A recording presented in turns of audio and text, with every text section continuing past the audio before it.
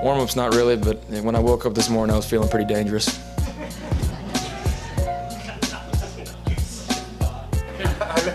Care to expand on that? I just woke up feeling real dangerous.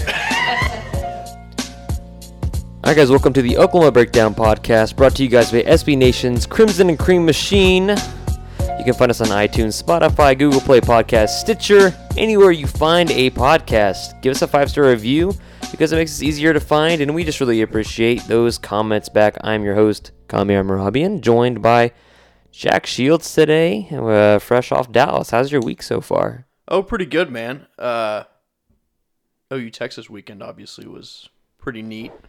It's a special weekend. Always. Even if it doesn't go our way, it's always pretty special. I mean, the nostalgia factor alone, the food, all that kind of Yeah. stuff. Did you try any treats down at the fair? No, I'm becoming very impatient in my old age, and I don't like to walk around and wait in lines anymore. So I just get my coupons and I get my beers, and I didn't even wait in line for the Fletcher's corny dog. I just waited in line for the regular corny dog because the line was shorter. Did it taste probably the same? It was amazing, actually. But, no, Fletcher's is better. But, the regular ones that they have there are very above par. They're wonderful. I haven't had a Fletcher's one. What's the difference between Fletcher's and crispier. the regular? Crispier and thicker. That's what she said. Is it? I don't know. Crispier sounds concerning. Yeah, Like that you might need to go see a specialist of some sort. Someone who's been in a tanning bed for too long. We're off something else. We are off the rails. But very quickly off the rails. Yeah, quickly. But it's been an interesting week. You spend all day gloating Sunday that you beat Texas, and honestly, it was the most handily Oklahoma's beaten Texas for a 7-point margin I've ever felt in my life. Oh, absolutely. After rewatching the game, especially. Because it was a dominant performance. I mean, Oklahoma outgained Texas by, 200 yards? Yeah, a little bit more, I think. And they killed them on the ground. And a lot of those yards for Texas came on that last drive when Oklahoma was just playing prevent, essentially. Yeah, that one, and then the Roschon Johnson, whatever. He basically just had 2 runs that Yeah. were big, and that accounted for most of their rushing yardage. Yeah, well, Ian Boyd will tell you that if you take away all the sacks, that Oklahoma's lack of run defense is concerning, and you're Good like, grief. Come on, dude. Okay. I like Ian Boyd. He's actually He's good at what he does. No, yeah, he's very good at what he does. He's a good writer.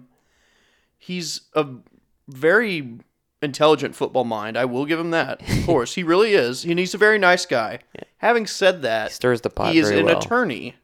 And he picks apart arguments in ways that suit his argument. He's very good at doing that. He is a gold medalist in mental gymnastics. I think you were the But one. he's a good guy. You're the one that said that he uses his powers for evil. He Sometimes. does use his football knowledge for evil. Absolutely. That's completely true.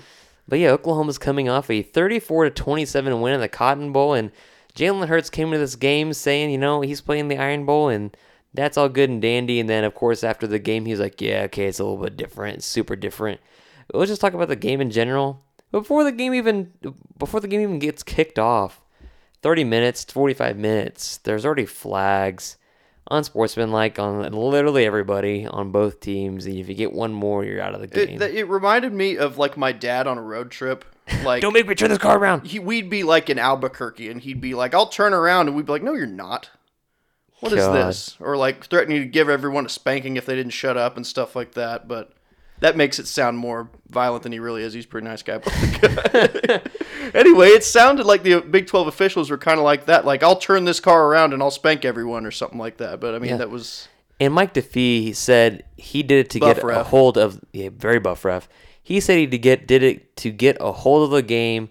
That way, everything went according to plan. People were more focused on football than the antics in itself. And to an extent, it actually did work. I mean, there were skirmishes you could see, and then when I rewatched the game, there were definite skirmishes on the field, especially after touchdowns, and Marquise Hayes is blocking somebody way after the play. But, I mean, they got their point across, and then Lincoln Riley, like he said it in his presser. Don't know if it's actually true, if he actually felt this way, but he said he appreciated that way they focused on football and played a clean game. But I just thought it was so lame. Like, and that did appear to be the case, by the way. It did, and they did focus on football, and the teams are very aware, and it starts with the horns down thing, and they like the penalties for that, and you're like, okay, that's stupid. They're the kings of making mountains out of molehills. They create public relations issues for themselves constantly. It's a rivalry. Like, remember a long time ago when Mark Richt was at Georgia and they were actually they were good, and by Mark Richt good I mean have high expectations, and they always fall short. Go 10-2, go to the SEC championship game, losing the SEC championship game. Who is it? Who are they playing against? Are you talking about Florida? The one where they had that little brawl kind of thing? Well, they scored a touchdown, and all the team came on the field. That was against Florida, yeah. And like that what if Mike DeFee and the other Big 12 refs would have done if that were to happen in this game? Would they have thrown everybody out except the people on the field already? Ooh, that's a good question, right? I don't think he'd quite take it that far, but he would give a personal foul to all of them. 100%. Yeah. It's just, I think it's stupid, but the more surprising thing to me is because we expect, the Big 12 referees and officials to be very soft on many things, including pass interference. Oklahoma's actual full offensive line. I caught wind that, Adrian Ely would have a pretty good chance to play this Saturday, and then all of a sudden, not long before the kickoff, you find out, oh, yeah, by the way, Eric Swenson's full go too, even though, it was rumored he was going to be out for possibly the rest of the season. And you're like, okay, Lincoln Riley mind games, what the hell are you doing? Of course, you're saying, oh, they're both highly questionable. Yes, we understand this, but what was understood was Adrian Ely was probably going to be fine, and he was going to go. Swenson was supposed to be out for a much longer period of time, and then you now have your full offensive line suit up against Texas, and then actually play very well. Meanwhile, and despite being not 100%, I mean, it's a pretty big deal. I mean, yeah, Swenson, it did seem like, and according to Riley after the game as well, he was playing hurt, essentially. Would it surprise you if they gave him a little break against West Virginia and let Josh Proctor, or RJ Proctor get some run? That's exactly what I thought. I thought one of the two at least maybe would get a break, and then maybe for the next week, and then go on into a bye week and have 2 weeks built in, or what is it? It's K-State then a bye. Okay, so it wouldn't surprise me at all to see Oklahoma just give one of the 2 weeks off with the bye, and then go into November really playing some football, all healed up. That was my thinking, but Lincoln Riley says they're going to continue to get better, and then hopefully they'll get them more on track physically, health-wise, to perform at a higher level this week. But again, he said they're both highly questionable, and they both ended up starting and beating the hell out of that Texas defense. Absolutely. When Riley decided to run the ball, by the way, unnerving.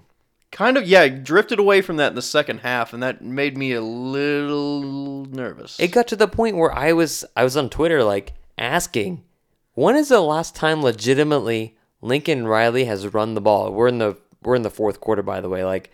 It's 10 minutes left in the fourth quarter. I'm like, when's the last time they've actually tried to run the ball? It's been Jalen Hurts just throwing it. See, that's part of the whole thing with Trey Sermon. Everyone was like, why isn't Trey Sermon getting any of the carries? Because no one's getting any of the carries. Yeah, it's just Jalen Hurts occasionally running. And I was just like, what the hell's going on? And of course, to ice Texas scores, and I don't think they pull even with Oklahoma. I think they're still down by 3.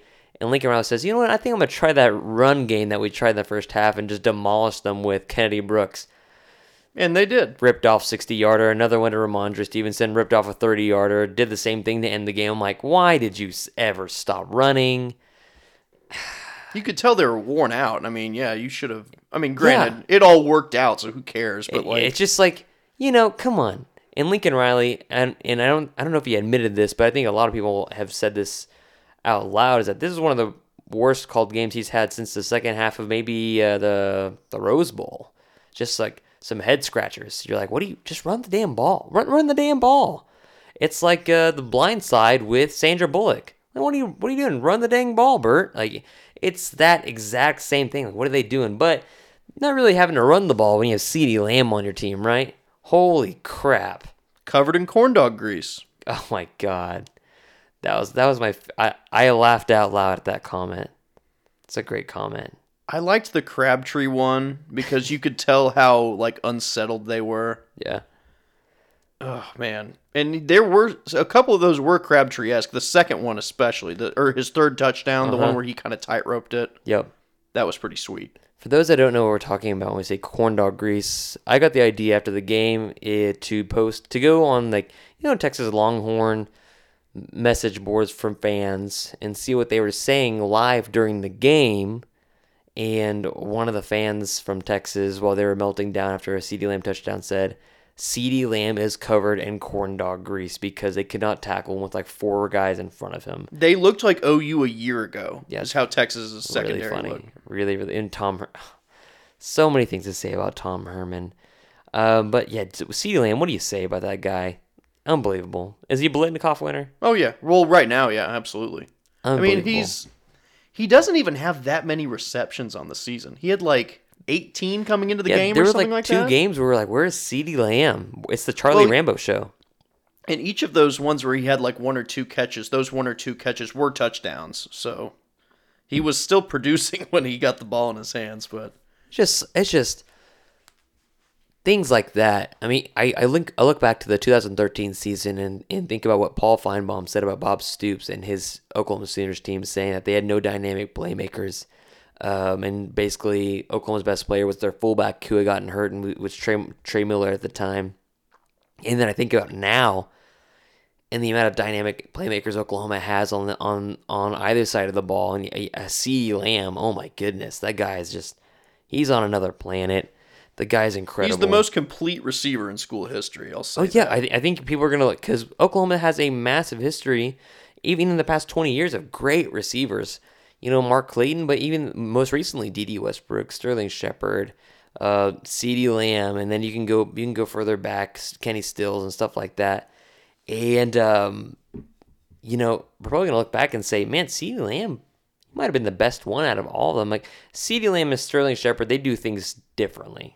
They are different types of receivers, but as an overall NFL guy, I think CeeDee Lamb is probably going to be your better bet as far as having a long-term career in the NFL. Not that Shep isn't, and not that Kenny Stills isn't. He's bigger and has more high-end speed and has every bit of shiftiness that Sterling Shepard has, and is every bit the route runner that Sterling Shepard is every bit the jump ball guy that Sterling Shepard is. So I don't know about the route running, but he's up there. I mean, he's really, really good with that. His catch radius and high pointing of the ball is impressive as hell. Yeah, absolutely. I mean, the guy's an all-star. He's going to be an All-American.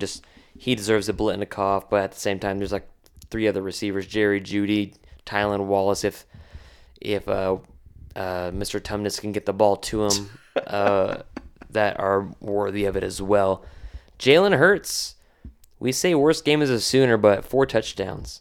3 passing touchdowns, of course, is CeeDee Lamb. 4th one he rushed in to ice the game.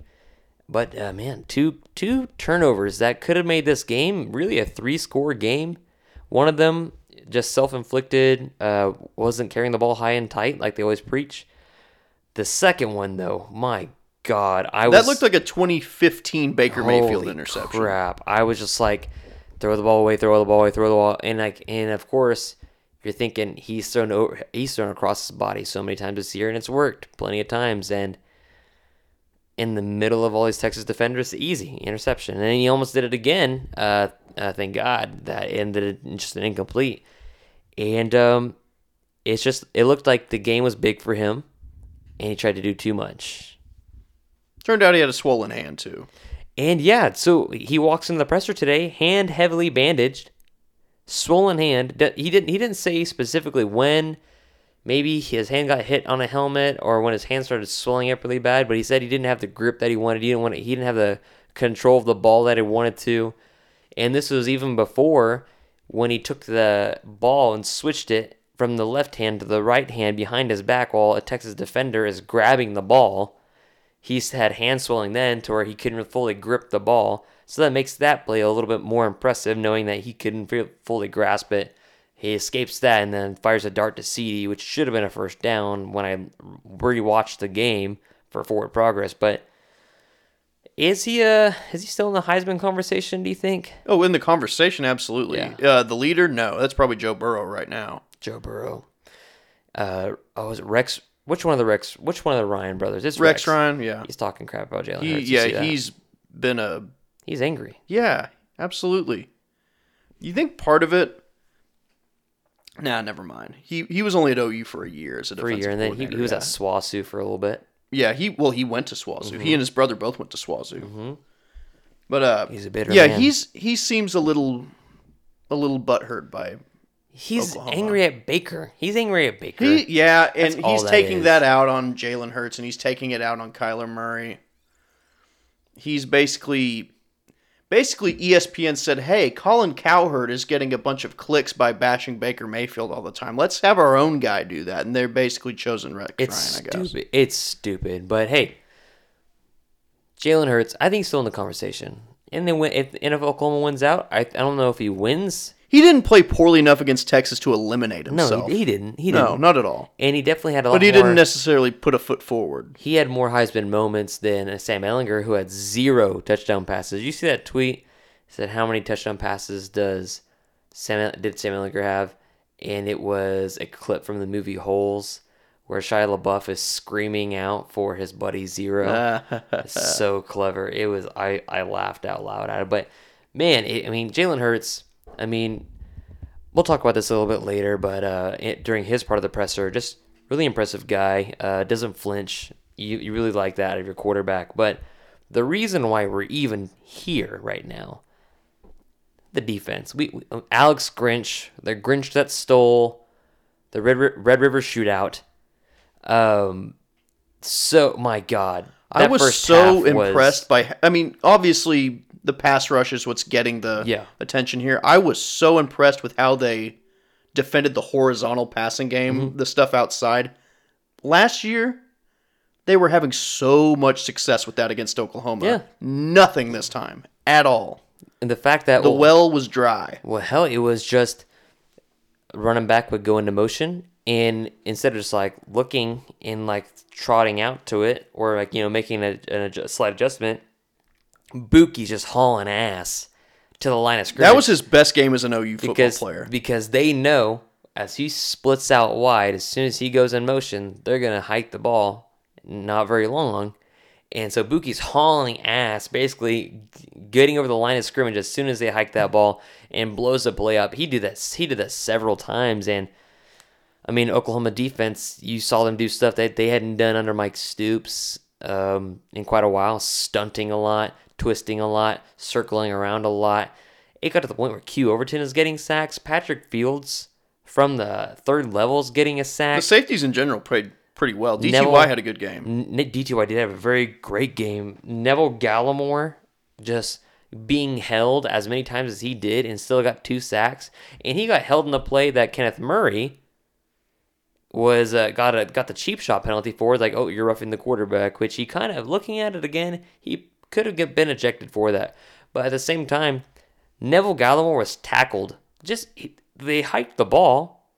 Neville Gallimore gets tackled by the Texas center and guard, and nothing was called. Just go back and watch it. It'll make you angry. Will it make me as angry as the 2017 game with all the holdings? That was one of the worst. It probably won't make you as angry because Oklahoma already had 9 sacks. That's true. But it's just come on. It's outrageous. But the defense, Kenneth Murray, my God, that if you want a Butkus winner, and you're looking for some candidates, and he's the one talking about it, hey, if you want to be a Butkus winner, you got to be a big time player in this game. He showed up. Second half, Texas ran away from him, or at least they tried, right? And they filtered a lot of plays away from him, and he makes another freaking Tarzan-like play. This man runs across the field, grabs somebody right underneath the face mask on the jersey, and just swings him down with one arm. He did that on one of the first few drives against Houston as well. Yes. And both times you watch it, and in real time, you just assume that it's a face mask because of the jerking motion that he gets on the player. Neither time was it a face mask. It's just that the movement was that God. intense. It's impressive. And in the past couple of years, people have said, man, Kenneth Murray's kind of like a Tarzan, plays like Jane sort of guy because he doesn't know what he's doing. And this man is straight up Tarzan, plays like a god. Like this guy, he's on the opposite side of the formation. He's on the opposite side of the pocket. Ehlinger breaks left. Ellinger's breaking left to get to the sticks, and this man hauls ass and closes on him and forces Ehlinger for no gain? Are you kidding me? Ellinger's not slow. And Murray, just to see that, recognize that, because he's spying, and he just shoots off like a rocket and blasts his ass out of bounds. Oh my God. That's borderline stuff that I would just like watch just for fun. I would watch it all day. Because like you can watch that. You could turn on that game and just watch the defense for the half. I don't even care about the offense. Just watch them work. It's impressive. It's enjoyable. And it's a sight for sore eyes. 9 sacks, 15 tackles for loss. Are you kidding me? Oh my gosh. Absurd. How many sacks did Oklahoma have at this point last year? Not 9. Yeah. I mean, they're setting a record. Texas all year had given up what? I think 9 the whole year. 9 or 10 So sacks. their total's been their total Total's has been doubled. Blah blah blah. Total has been doubled. Yeah, they basically doubled up on Texas. And that in itself is so impressive. And just, there's a lot of stuff. And I told you, what if I told you that Oklahoma had been preparing for Texas for 2.5 weeks? I'd say you were producing a 30 for 30. And then that's exactly what you said. But, I mean, they did it in the bye week. They did it for part of Kansas week. And, of course, they were doing it in preseason. So, of course, they did a lot of what LSU did and made it better because they have some pretty good athletes. And may I dare say that Oklahoma's defense is actually better than LSU. Statistically, as far as SP Plus is concerned, that is true. Top 30. Top 30. Uh-huh. They're number 30 right now. It's just, I thought, like, because last year they were 81. I was like, okay, cool. If they get to the top 60, I'll be fine. Past the Texas game, you're top 30 right now. And you have Iowa State, not anything to brag about. TCU, nothing to brag about. Kansas State, not anything to brag about. OSU really left. And Baylor, too. Baylor's a good football team, but it's not the high-powered offense that you're accustomed to. They're a little more physical offensively this year. But Oklahoma ends up in the top 50 in S&P. That's really good. I mean, and recruits are starting to turn their heads. And it's what you want. It's exciting. All right, Jack. So, Alex Grinch comes to this game presser, post-game, I guess, yesterday. Not really post-game, just after the fact. And turns out he's not satisfied with the defense and their performance versus Texas. And that's music to a lot of people's ears is because, like... very on brand for Grinch, too. It's very on brand for him because people are like, man, that's the best Oklahoma's defense has looked in since early 2000s stuff. Like, they're actually shutting people down. Like, you go watch the first half, and that looks like classic vintage Oklahoma defense.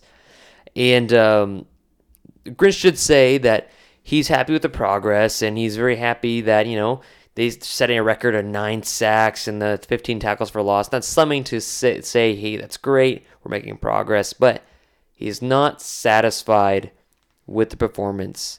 Definitely said was disappointed about not forcing turnovers either. If you're an Oklahoma fan or just a supporter of the Sooners, how do you feel about those comments, and how do you feel about the way that Alex Grinch feels regarding what we just saw on Saturday? Like you said, I mean, he's not resting on his laurels, and it's just very on brand for him. I mean, I'm sure there were plenty of things in the second half that he saw with the run defense. Granted, most of it was okay against the run. Most of those yards came on 2 carries. Yeah. Pretty much. Like the one where, in one of them, Nick Benito had Roschon Johnson in the backfield, essentially. And just kind of whiffed. Yeah. So he was in position bad. to make the play at least. But He had his hands on him. yeah, that was that. But he played well other than that during the game. So, I mean, I'm not too upset with him. But anyway, yeah, I mean, it's, like you said, it's music to the ears. This isn't stuff you're hearing from Mike Stoops. And this is this is the kind of thing that matters when we talk about maybe, and I know I'm going to talk about something that's history, but Confucianism. And Go for it. This is going to confuse a lot of people, but Confucianism... Confuse a lot of people. Confuse a lot of people. Under this idea of law ancient Chinese law. I know people are like, what the hell are they talking about ancient Chinese law on a Seder Ancient podcast? Chinese secret, huh? And the thought was the people will reflect their leadership from the top down. The bottom reflects from the top. So you have Alex Grinch saying, man, we have a long ways to go. We can still be a lot better. What you threw out on Saturday, great, we're making progress. That's fantastic. But we can be a lot better. The ceiling's a lot higher. And you're echoing that sentiment towards Kenneth Murray, who is the alpha male of this team, and Neville Gallimore, who is the second alpha male of that defense, and they're preaching it, and it's becoming contagious. I mean, they start believing in it, and it starts to make the defense a whole lot better because they know they can reach that second. It's like Dragon Ball. We go from Confucianism to Dragon Ball Z. It's like Goku going Super Saiyan 1, finds out he can go 2, 3, then 4. Just basically, there are several levels that they can tap into and that they know they can be a lot better. And that does wonders for a defense. And it clears and it cleans this poisonous mindset that maybe the previous regime had that, like, oh, let's try not to suck as much this game, or we got to do this better, and not necessarily talking about the ceiling that they have and improving upon what they're throwing out. I think maybe a Mike Stoops, if they would have had this performance against Texas, they'd just say, great, we'll prepare next week the same way, or to that extent, and not build off of what they already established. So that's something to be really happy about. I think it's pretty clear in stone. And something really, really awesome is that Brian Asamoah, they're very happy with him. To the point How where, could you not be? I mean, he's making 1 or 2 really big plays a game off the bench. Kid from Ohio, 3-star kid, closing speed is incredible. When not if, but when Kenneth Murray leaves to the draft this year, because he's making himself a ton of money, and when he probably wins the Butkus, your inside linebackers next year are probably going to be Deshaun White and Brian Asamoah. And kid's great. He's earned playing time. Grinch said that he has surpassed Ryan Jones on the depth chart. So you're going to see a lot more Brian Asamoah. Nick Bonito, another impressive guy. And something most notable that's really, really important to know for this Oklahoma defense going forward is that Jordan Kelly, one of the 2 Kelly dudes to go out this season, defensive tackle, plays basically the same position as Neville Gallimore. He's healthy, and he's on the depth chart now, and he's ready to roll. Now, is he going to be rusty? Yes. But is he going to have time to knock off that rust over the next, 6-7 weeks? West Virginia, you might see a little bit. Kansas State, you definitely will see a little bit of him. Then you get the bye week. And then once you see November, that's when you'll see a lot of Jordan Kelly. Really big that he is able to go. And something that Grinch brought up, which I really love, is finish. Finish through the end. The first 3 quarters, great, fantastic. And in that ugly fourth quarter, reared its head again against Texas, where they got 17 points or something like that. I don't know. Texas, they scored a lot more points in the fourth quarter than they did any other quarter. And is it off the hands of some stupid penalties, poorly called penalties, officiating? Sure. But at the same time, he wants them to finish through the fourth quarter. And that's something you have to love. That no more are teams, or of course you never want teams to score in garbage time. But it seemed like Mike Stoops scoring in garbage time, they scored in garbage time. Like that, those are the 2s and 3s. And Alex Grinch says, I don't give a shit if they're 2s and 3s. This is Oklahoma. Those are future contributors at the University of Oklahoma. They should not. Yeah, exactly. They should not be scoring on you guys. And that's where he talks about the whole depth thing and rotating all these players. He's like, if we're rotating 30 guys in a game or 20-something guys in a game, you are part of that second string that's out there. They shouldn't be scoring on you anyways. You're rotating with the ones all the time. So this idea that he wants to finish games wholly without garbage time points, it's fantastic. And I think, again, that contributes to the mindset of finish out the game. And especially, it's going to help them when, let's say they get to the college football playoff and the fourth quarter's tight against whoever they're playing. If they've practiced finishing out the game for 12 or 13 consecutive games, it's going to be easier for them to do it instead of saying, well, man up, it's the fourth quarter. It's the little things, and that's what matters to Coach Grinch, and that's what's going to get the defense over the hump, not just this year, but the subsequent years until he finds a head coach job, to be honest. And it's going to come at some point. Oh, yeah. We were talking before we were recording. He's got a lot of Matt Campbell in him, 100%. demeanor-wise. Total football Wears his guys. hat the same way. Yeah, 100% total football guys. Same kind of like tone in his voice, same kind of hoarse voice. You can Ohio tell, like, dudes. dudes that like Rust Belt they guys. just seem like they've been screaming before that you talk to them. His face, he's got a nice facial hair kind of thing going on. Like does he even have hair on his head? Yeah. he shaves it. He shaves it. You could tell it's a little thinner on top. I'm Yeah. not judging. But man, he keeps himself. He keeps that that little jawline kind of half beard going on. I don't know what you would call that. It's really thin, but the dude, he is 100% a football guy, just like Matt Campbell, just like Matt Rule, a guy that knows his X's and O's, and just like Matt Campbell, very intense. I think him and Matt Campbell, I want to say they played together at Mount Union for a year. Both safety guys, both national champions for Mount Union. Really impressive. Gonna find out what this team about on Saturday, though. We're gonna find out what this team is about on Saturday regarding their mentality, because it wouldn't surprise me at all for them to come out a little flat. Oh yeah, because the game is the Texas game. Say all you want. Alex Grinch came out and said it. It's not just another game. It's a big rivalry game. It matters a lot. He took the anti-Stoops approach there, and for them to maybe relax a little bit, I think it's 100% possible. For them to come out like they did against KU, I think it's 100% possible just to come out a little bit flat. Now, does it help? It's not going to be a rainy day in Lawrence, Kansas, where CeeDee Lamb's getting off the bus in a rain blanket. a little bit, but not there won't be like a delay or anything like that. But it will it's be like just a sprinkle. This Saturday is going to test their mentality stay as far as, are you engaged? Are you locked in and ready to go? And Alex Grinch is trying to get them motivated to do that. So, I mean, do you think they're going to be locked in and ready to go, or do you think there might be a little wake-up call? Oh, I mean, I think Bart was talking about this. Mm-hmm. OU doesn't tend to cover the week after OU Texas. Will that change with Alex Grinch at the helm of the defense? That's the question. It's a coin flip. I don't know. Because they can say, we're not focused on Texas. We're not focused on Texas. That's Rat Poison. That's Rat Poison all the Kansas week. You can tell they're focused on Texas. Of course, yeah. So we'll see. Nobody knows. Now that that's in the rearview mirror, maybe it'll be a little bit different. Yeah, but. that's true. Another note before we go to break. Robert Barnes, possible position move from safety, then to nickel, weirdly, to Sam linebacker, and kind of nickel-ish, possibly gaining, 20, 30 pounds, about 230, 240, and moving inside the box. Considering everything he's gone through injury-wise, it makes sense because he doesn't really have the movement capabilities anymore to really be a very effective safety.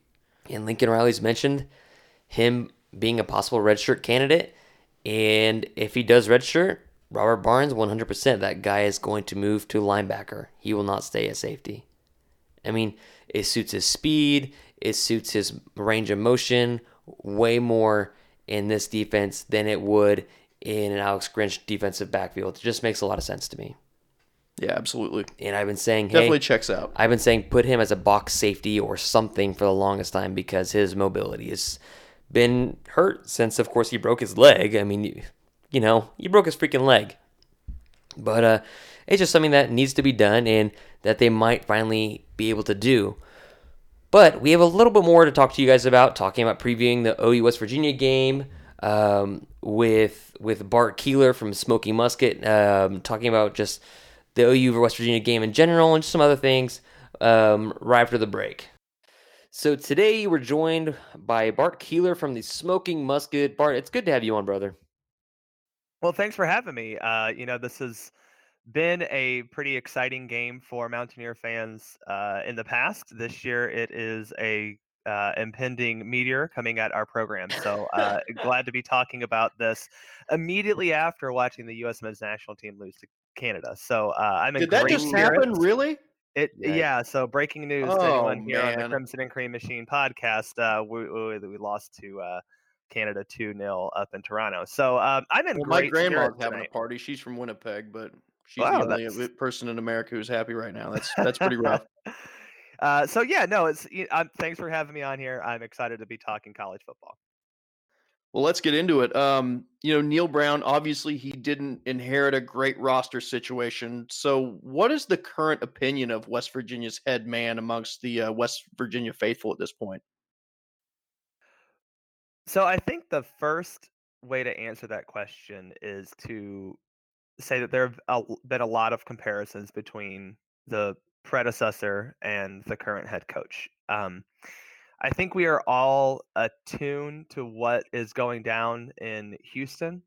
And I think that particular debacle makes our current frustrations and situations seem reasonable and like there's a light at the end of the tunnel of not having the best roster and the best football team. So that's kind of the immediate uh, uh, thought of Neil Brown is that, hey, you know what? We get it. It's not going to be the best season. And I think the fan base, I think the program, and I think Neil Brown have done a good job of managing those expectations. I think He I did think that the at Big fans, 12 Media Day, from what I The remember. man on yeah, media no, day he totally said to did. be He's been doing patient, it the right? whole time. Yeah. The problem is we beat NC State and looked God. pretty darn good doing it, Mhm. and then immediately followed that up with a win against Kansas. And I think fans thought that, oh man, maybe Neil is actually a really good coach and he's going to take this. But like, it doesn't matter. We don't have great talent at every single position where you need good talent, or we have talent, but it's a freshman. Um, and so that's kind of the general opinion is, well, I get it. We may not be great this year. There are flashes of good. There's a lot of bad. There's a, a decent amount of good as well. But overall, immediately when he got hired, everyone was super happy. He sounds like one of us. He's from Kentucky, which very Appalachian. We felt like this was a guy who connected with who we were as people and our culture. And I think he is definitely a great fit to be the head coach of a college football program. And I think he will get it turned around pretty quickly, just not this year.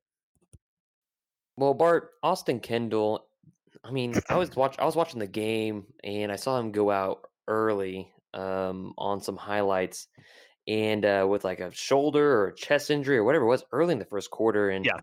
what should Oklahoma fans expect to see from West Virginia at the quarterback position if, Austin Kendall isn't really ready to go? Because Oklahoma fans kind of have an idea who Austin Kendall is.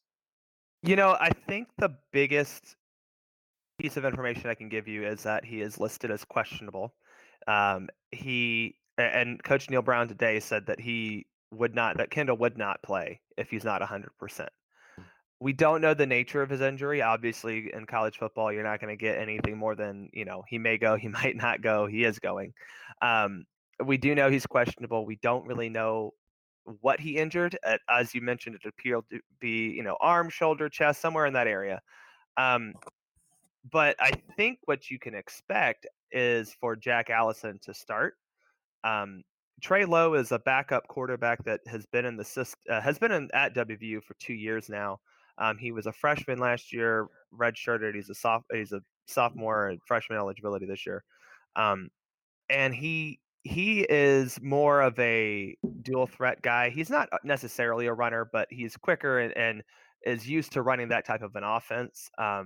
More RPO with actually keeping the ball. Obviously, Allison and Kendall are definitely guys who are going to run an RPO style offense, but their goal is, do I give this ball up or do I take it and try to find a passing route?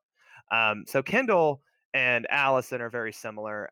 Jack Allison is going to be a guy who is going to try to take more shots than Kendall. I think that is the biggest difference between Jack Allison and Austin Kendall. Is Jack is we call him Captain Jack, and I think that's a great way to describe him because he kind of has a little bit of Jack Sparrow in him, and he's kind of like he's taking a few sips of Captain Jack on the sideline, and it's fun. It can also be very dangerous if he is not careful. Another follow-up question about Austin Kendall is, are West Virginia fans still angry at Lincoln Riley about the Austin Kendall situation?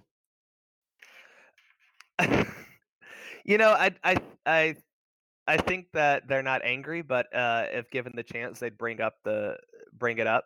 and try to make him remember that he, didn't want a guy to transfer in conference and start immediately. So, uh, we're no one is above being petty, and we're certainly a petty fan base. So if given the opportunity, we'll probably be petty about it. We're not at the level of horns down, which I know you all appreciate.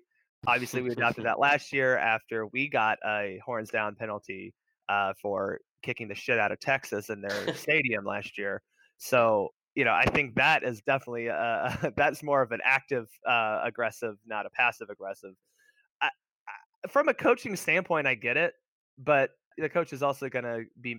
He's going to have some. He wants to have something to complain about and something to say about it. And if it works in his favor, he's going to love it. If it doesn't work in his favor, he's not going to like it. So that's that's where Lincoln Riley is on that. But he's kicked our ass a couple of times, so he can say whatever he wants. Now, offensively, what's been this team's biggest area of concern? The run game. There you go. Sorry.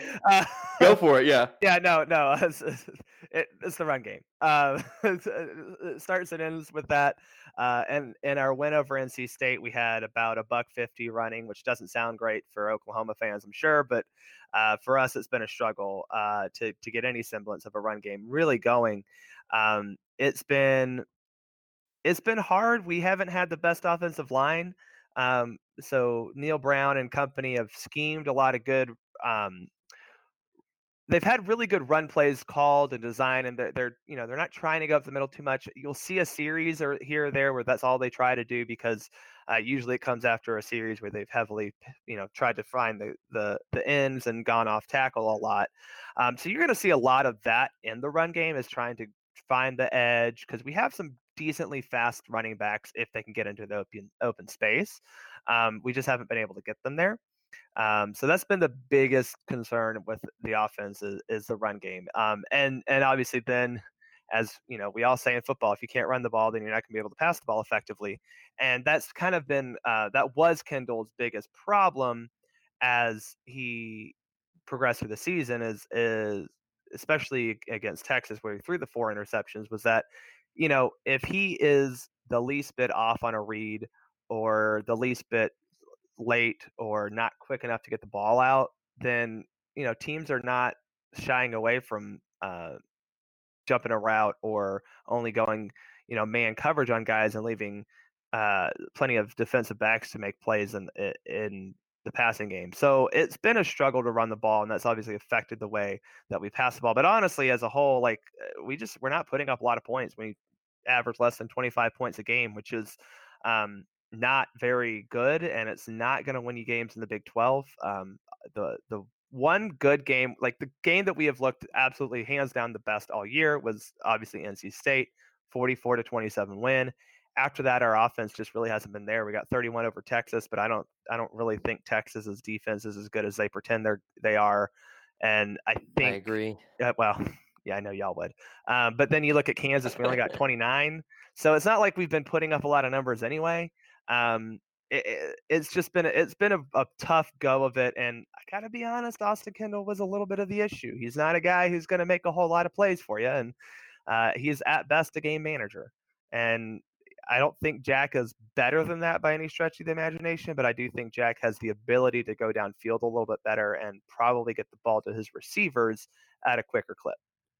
So defensively, the Mountaineers, I mean, as soon as you saw Dana Holgorsen exit at a considerable amount of experience and attrition over the past 2 off seasons, a lot of people left. What's your current opinion of the unit on defense? And really, is there hope for improvement over the next few years on that side of the ball? Improvement, absolutely. There's some young talent back there that has developed. Look, Tony Gibson, the defensive coordinator we had before Vic Cunning, who they are very similar, and they're very similar in the way that they approach defense, but they're very different in the way that they go about it. But Tony Gibson was a great developer of defensive back talent. In fact, if you look back at the Dana Holgorsen regime, I think Gibby had 8 or 9 defensive backs go to the NFL over 6 years. So that's a pretty good record of him at WVU being able to put guys in the NFL at a key position. The one thing that we've actually done a good job of this year is defensive line play, and I think that's definitely attributed to what the new defensive scheme relies on is a lot more pressure defensively from the defensive line. And you have Darius and Dante Stills, they're brothers, they're West Virginia boys, and they're not large. Like, you're not going to look at them and go like, wow, that's a big man. But they're very active and very physical, and they have good, coach speak. They got a good motor on them, but they really do. They're able to disrupt the passing game and the run game in multiple different ways. They're very versatile in the way they can attack an offensive lineman. So we've got some really good talent. Not all of it is leaving, which is a great thing at the end of the year. We're going to have several defensive backs. Norwood is going to be one who's going to be really good as a safety. He's returning for the next year. I think Darius is coming back next year. Stills, I get the two mixed up. They're brothers, like I said. But we've got a Stills guy coming back, the defensive end coming back, who will be the linchpins of the defense going forward. And I think the biggest challenge this new coaching staff is going to have over the old coaching staff. I'm not here to sit and praise Dana Holgorsen. I'm not going to try to do that ever, but he definitely was able to get guys ready to go play at the NFL level. And I think that's going to be the biggest struggle for this new coaching staff, is to continue getting guys who have NFL talent to come to Morgantown. It's been a struggle throughout the history of WVU football, truly, is putting guys in the NFL. And I think if you can continue to get some of those pipelines from Pennsylvania and Maryland and New Jersey and even in Florida, and now developing one here in Georgia where I live, you're going to be able to continue to build with good talent that already has the skills and knowledge of how to play defense well, and then apply that to the Vic Kenning defensive scheme. All right, now we're going to play a little game, Bart. You ready? I'm so ready. I don't know if you are ready. We're going to play a game of Wed, Bed, Dead. We're not calling it Fuck, Marry, Kill. You're welcome, baby boomers. But we're going to call it Wed, Bed, Dead. All right. We're going to play it with honorary West Virginian John Denver. Okay. Actual West Virginian and WVU alum Jerry West, the logo. And then West Virginia native, the late, great Don Knotts, a.k.a. Barney Fife. Let's go. Well, okay. This is going to sound really morbid. I don't care. I'll kill off John Denver for the sheer fact that he died. He's already dead anyway. I'll bed Don Knotts, because I feel like that would be a fun experience for like a night. But let's be real honest here. Jerry West is the guy. Like, if you want to hitch your wagon to something, oh, there you go. Yeah, you're hitching your wagon to the guy who's, still making money in his 80s. Don Knotts was fantastic. He's a great symbol of what West Virginians are and can be. He never forgot those roots, but he's a great guy, and was clearly a very talented and well-known actor. But Jerry West, man, that's just like, he may be the most important West Virginian to ever exist. Like that, he's that important. And his legacy will live on long after he dies.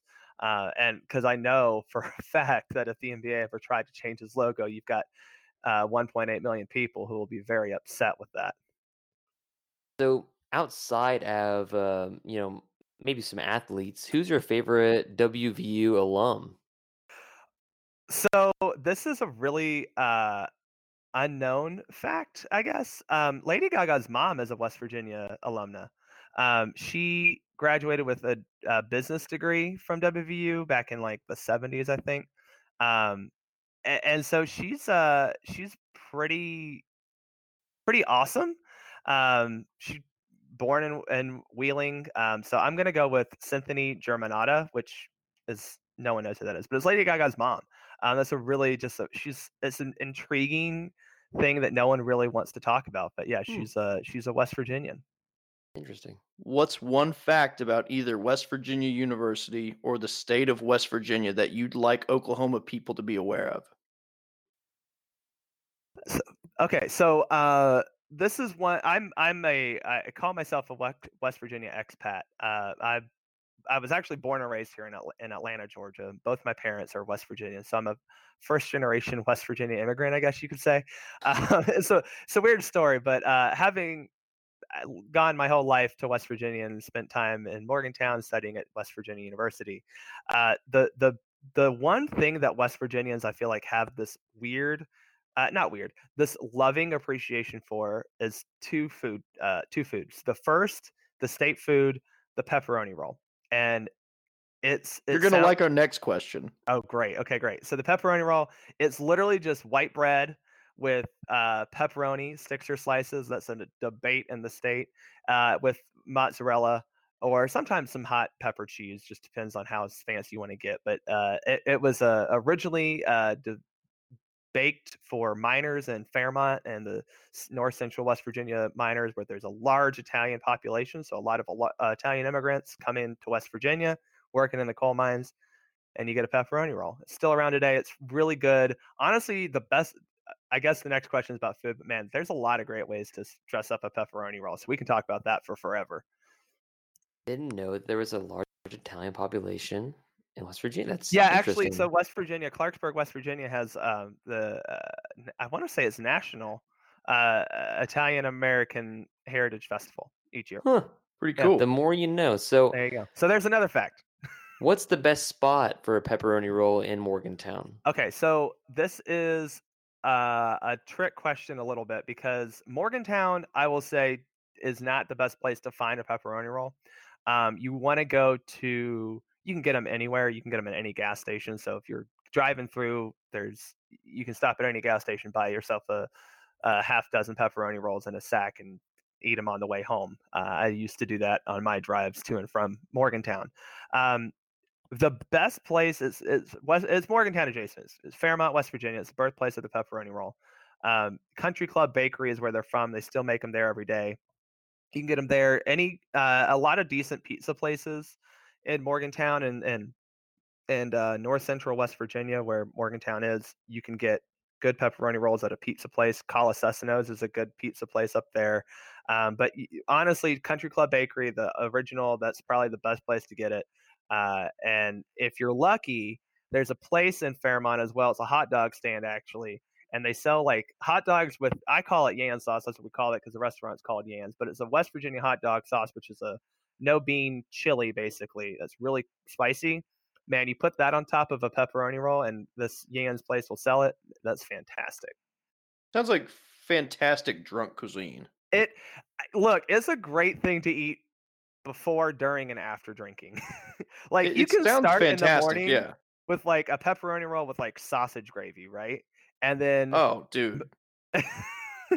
And then move into the lunchtime or after lunch, and you have, like I said, you have a pepperoni roll, slice it up and put that Yan sauce in there. And then when you get done drinking after, you can put whatever you want in there. Slice it open, put some cheese sauce in there, put fries, put melted cheese, you put marinara sauce on it, put pesto on it. Man, I've had a lot of pepperoni rolls in a lot of ways. I actually, when I was sorry, we're getting into rambling. We're talking about West Virginia food. This is fine.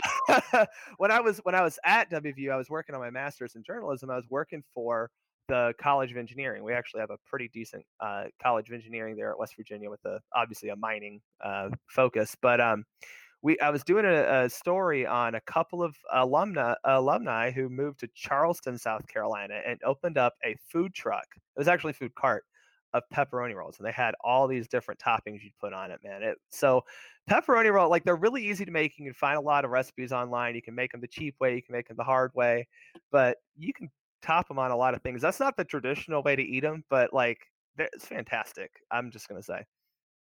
All right, so the spread is currently 33.5. Does West Virginia cover this weekend? So I've been on SmokeyMusket.com. We kind of do these picks every week. We're like, do you cover? Do we not cover? And I picked us to cover against Texas, and the spread was 11, and we lost by 11. I picked us to cover against Iowa State because I figured at least like we'd be able to hang with Iowa State. We clearly did not. But that spread was like 10.5. 10.5? Yeah, it was 10.5.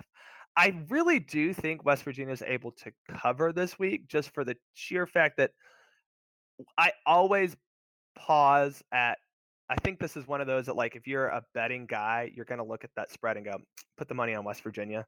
And so I'm going to err toward that of like, that's a big spread to have to cover. I think anything above 30 points is a big spread for a team to have to cover in college football, let alone, a Power 5 against a Power 5. And again, I think West Virginia's defense has been pretty okay this year. I'm not saying that we're going to hold Oklahoma to like 12 points or anything, but I think if Oklahoma breaks 50, that wouldn't surprise me. But I also think that West Virginia can probably hold them in the 40s. So I'm really thinking it'll be like 45-20, and West Virginia ends up covering. Yeah, I think that's fair, especially Oklahoma coming off a very emotional win against Texas. I feel like I saw a stat somewhere that like Oklahoma's never covered the week after the Texas game. Yeah, I think that tradition is going to continue. But man, Bart, thanks for coming on. Tell everybody where we can find your stuff. So I write for Smoking Musket. You can find us at www.smokingmusket.com. Find us on Facebook, The Smoking Musket, Twitter, Smoking Musket. We've got a fantastic photoshopped. I don't know what movie it's from because my pop culture is not to that level of a horror movie of like, I forget what movie it is, but it's Dana Holgerson's face being removed and you see Neil Brown's face underneath it. It's fantastic. Mike Miller and Matt Kirchner run our Twitter. They're fantastic. They also do our podcast over there at Smoking Musket. So find us on Twitter at Smoking Musket. Any social media, just search Smoking Musket. You can find us. You can find me at Barnabas Prime 19 on Twitter. As I mentioned at the top of this show, right now there's a lot of really pissed off U.S. men's national team tweets. I don't tweet a whole lot about West Virginia during the series. I used to, but this season it's like there's not a lot of hot like. Twitter only works if you give hot takes. Let's be real honest. I don't have a hot take. This is 100% true. Like, I don't have a hot take about this team. The hot takes I have are, hey, maybe if we don't throw the ball to the other team, we would score more. And honestly, like that's why the Iowa State game got pretty out of hand is because we gave the ball the Texas game got pretty out of hand is because we gave them 4 extra possessions. But right now it's just I would love to tweet more about West Virginia football right now. It's just not a lot to talk about other than, you know what, guys? It's going to suck this year. We're going to be okay. Just deal with a bad year. And a bad year could still end up with a bowl. I mean, honestly, at this rate, you have Oklahoma, top of the conference. You have maybe Texas and Iowa State at the second level. I don't know who, like Baylor. I hate admitting that they're good, but everyone else is like, I don't know, we could beat them. Yeah. We could lose by 30. I don't know with this conference right now. I think we can beat Kansas State. I think we can beat, I think we could beat Oklahoma State at home. I think we can beat TCU at home. So I think there's a road to that. So that's all of my tweets about West Virginia football are usually like, well, that sucked, but you know what? Gonna get better. But you can find me again, Barnabas Prime 19 and at Smoking Musket on all the socials. Well, thanks for coming on, and look forward to playing this weekend, and good luck to you guys. Well, you know what? Thank you guys for coming on, and it's always great to talk to people who aren't Texas fans in the conference. And yeah, I mean, right? I feel like if that's all you are, then you're doing a good job. But I've always appreciated the Oklahoma fans who traveled up to Morgantown for the games I've been to up there, even though y'all seem to enjoy that trip pretty regularly. It's been fun to catch you all as you make your way up to the Mountain State. All right, man. Appreciate it. Till next time. Thank you. All right, Jack. So, University of Oklahoma versus West Virginia this Saturday. Norman, Oklahoma, 11 a.m. again. Might be a little bit rainy. Oklahoma's a 33.5 point favorite, like we suggested to Bart. Oklahoma's wearing the Rough Rider uniforms again against West Virginia. Again. It seems like they wear them against West Virginia exclusively. Yeah, pretty much. Yeah, I'm surprised they didn't do it against Kansas because they've worn it against Kansas so many times. But usually I think they've worn that in Lawrence the last few times they've been up there. But as far as the look is concerned, I don't mind it. I thought it looked pretty clean against Texas in the Big 12 championship game last year. It looked nice. Having said that, when you do these types of alternates, it's good to refresh them every now and again. Mm-hmm.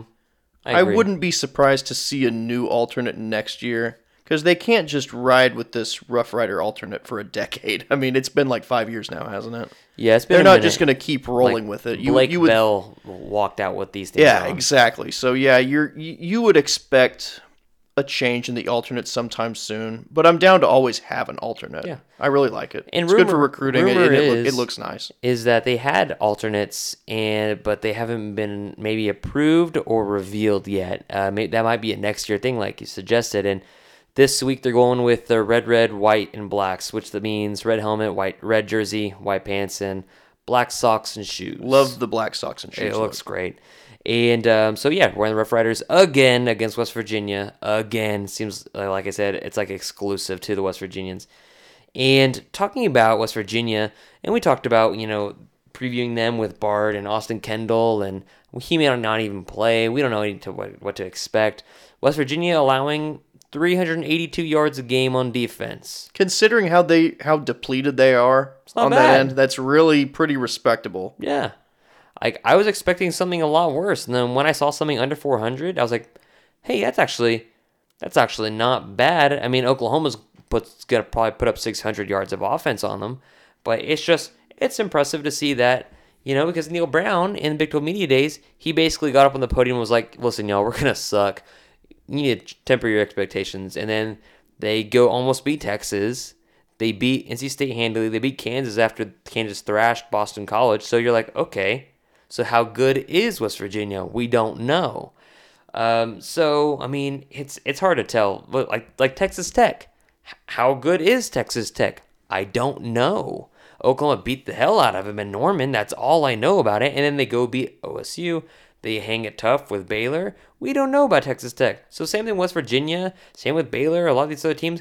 No idea how good they even are. I just know that this game is in Norman. And that's all that really is probably going to matter this Saturday. What do you see happening in this game? One thing, I would expect Jalen Hurts to go back to being super sharp and efficient. Maybe with a hand that's not very exactly. big. And another thing, I would expect him to spread it out a lot more. Mm-hmm. Last week, CeeDee Lamb, I think he had something around, I haven't done the math on it, it was something around 70% of the receiving yards for Oklahoma. Yep. Obviously, that's going to change this week. So those are the two things offensively. Defensively, if they do come out with anywhere even close to the intensity they came out with last week, they are going to feast. Yep. Because they're not dealing with quarterbacks unless they come out with their third stringer who are going to be able to escape anything that they're doing. I mean, their offensive line has been kind of okay, kind of not.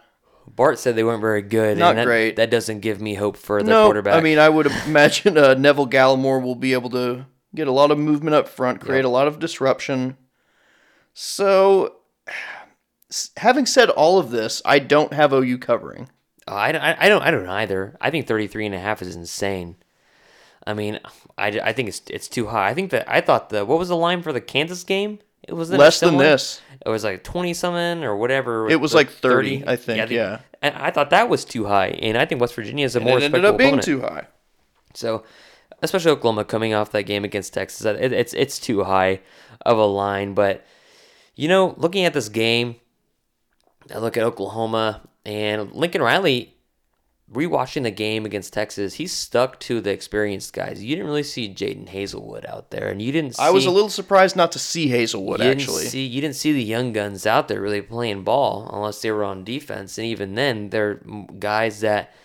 They're rotating guys because the experienced ones are playing really well. I know Jaden Hazelwood whatsoever.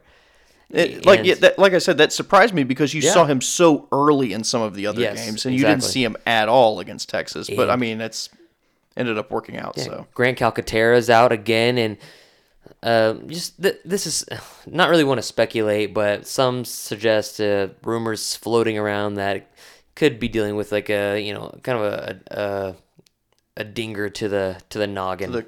Concussion. Maybe some concussion stuff. So.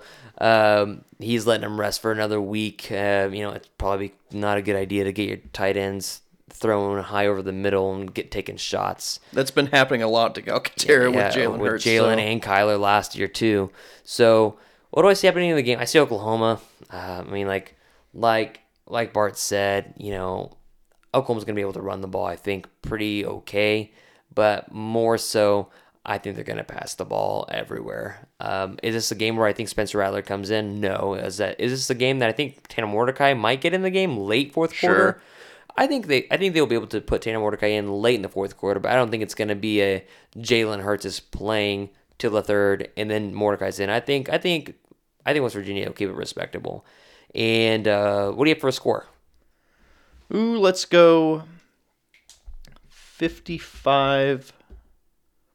55-24. How about that? I got 48-21.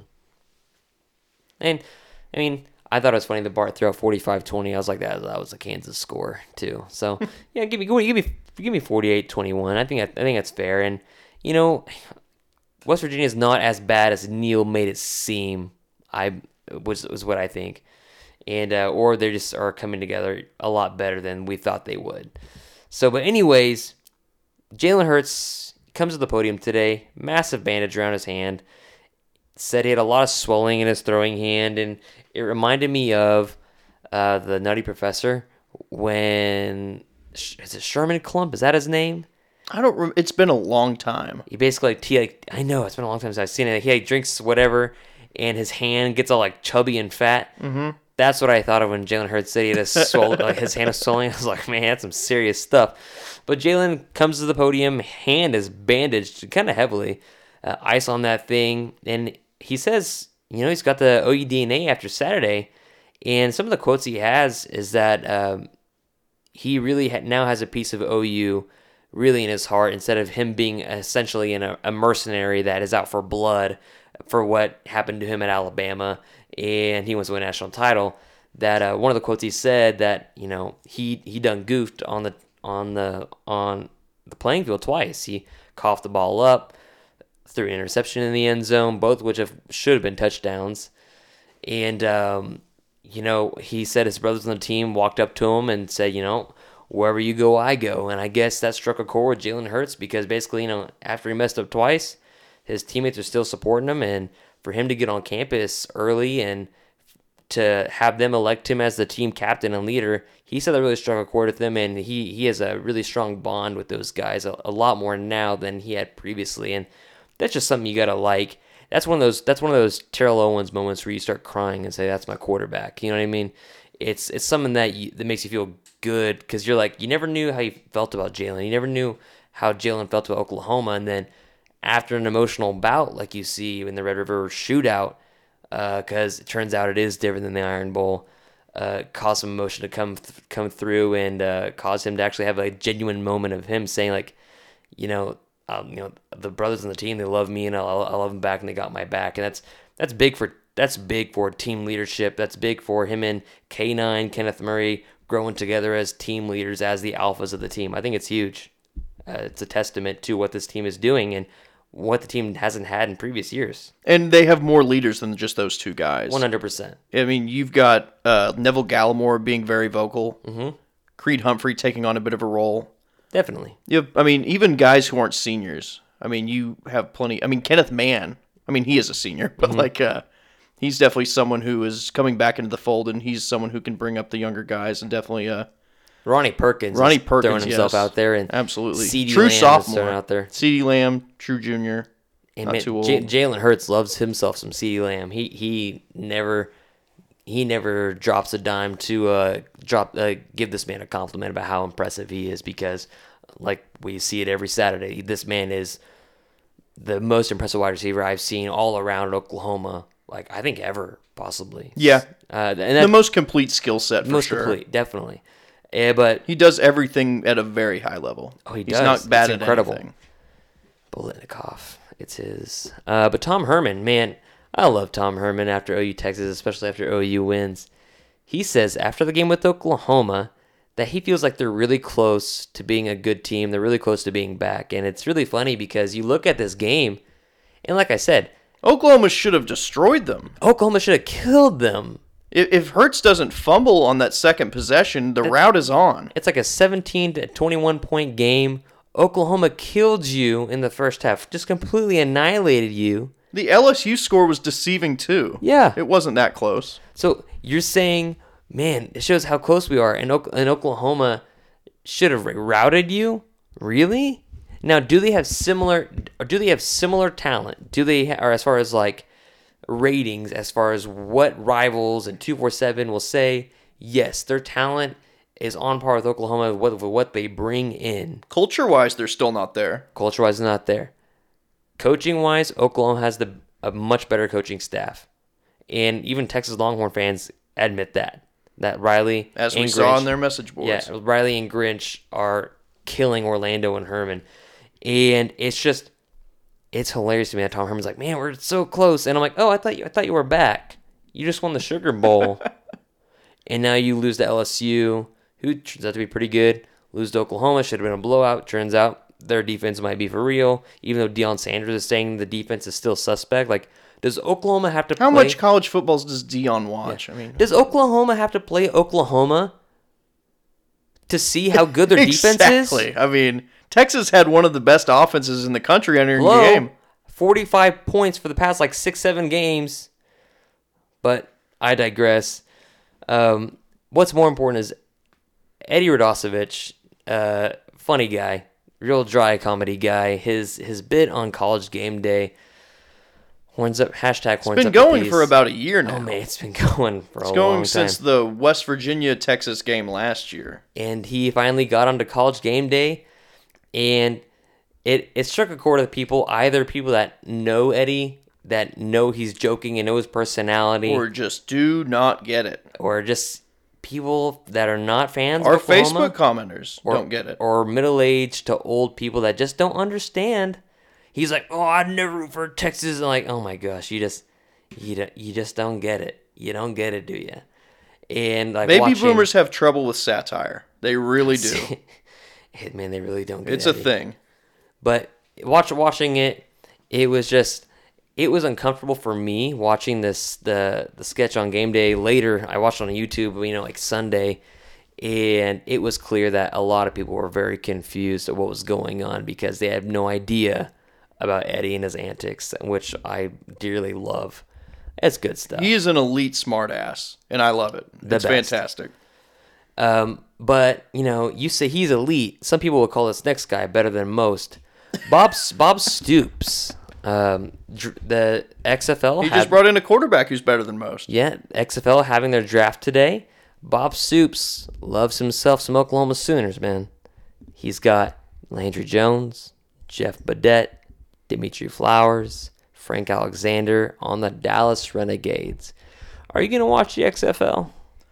Man, I might. I was thinking Jeff Badette. I bet his XFL draft profile just said fast as shit.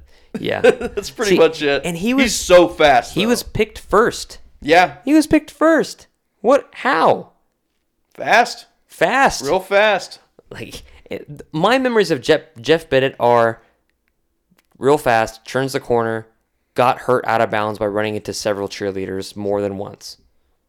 And it's and it wouldn't be like him running into a pile. It's like maybe a cheerleader elbows him in the he runs so neck fast area. he has trouble slowing down. Yeah, it's just like, what the heck, Jeff? But he could probably throw a pass to himself, like Chalky on that episode of Doug. Do you remember that? I do. Legendary. And just Bob Stoops. I mean, I think it's funny because Bob Stoops was the ultimate CEO coach at OU in his later years, and I think it's going to be a lot worse with that CEO approach in the XFL. He's going to be a face. Hal Mummy is the offensive coordinator. Do you really need Bob Stoops there? It's intriguing. I'm going to watch the XFL just because it's football. You get to see a lot of familiar faces. Get to see Landry Jones do Landry Jones things. Jalen Saunders on the Houston team. That's right. Emmanuel Beal with Tampa. That's and right. You're probably going to have some more people drafted tomorrow. There's basically tomorrow it's the defensive backs, and then there's the leftovers of people who haven't been taken yet.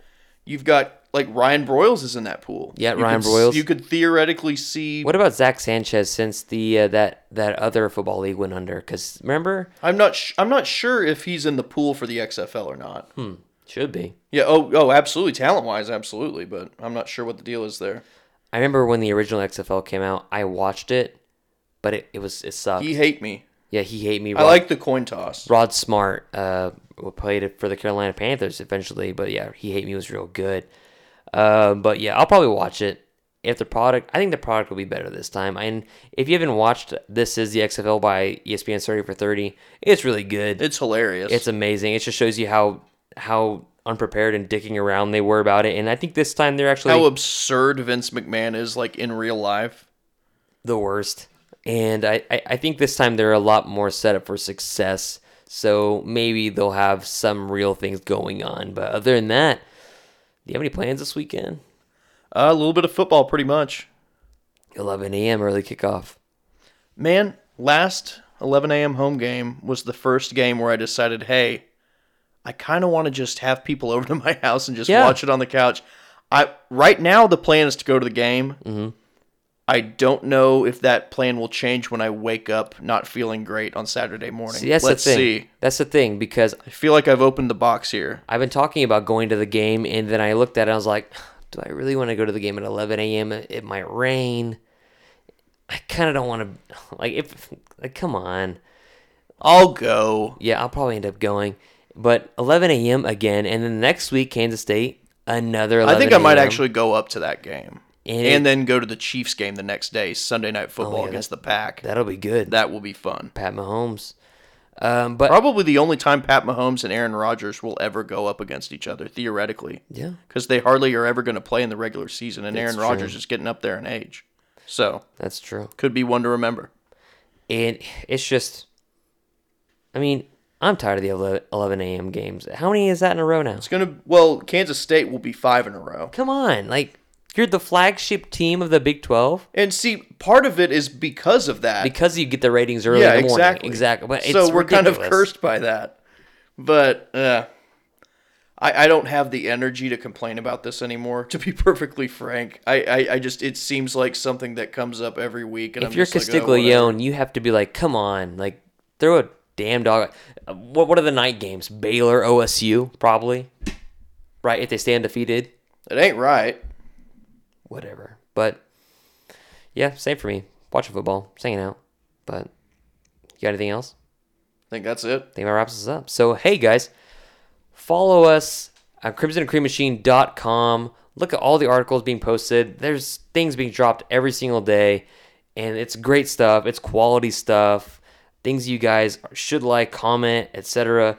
Follow Jack on Twitter at CCMachine or personal account at JLarryShields. I'm at Cameron and CCM, or follow another podcaster, Alan Kenny at Blatant Homerism, who also, he dropped a really nice podcast with Bomani. That was Feel free great. to go back and listen to that, and listen to noted Texas fan Bomani Jones saying that he does not like Tom Herman. Oh, yeah, and he loves Lincoln It's good Riley. stuff. It's good stuff. So, until then, we're on iTunes, Spotify, Stitcher, Google Play. Give us 5-star ratings. We really appreciate that. We will check you guys later.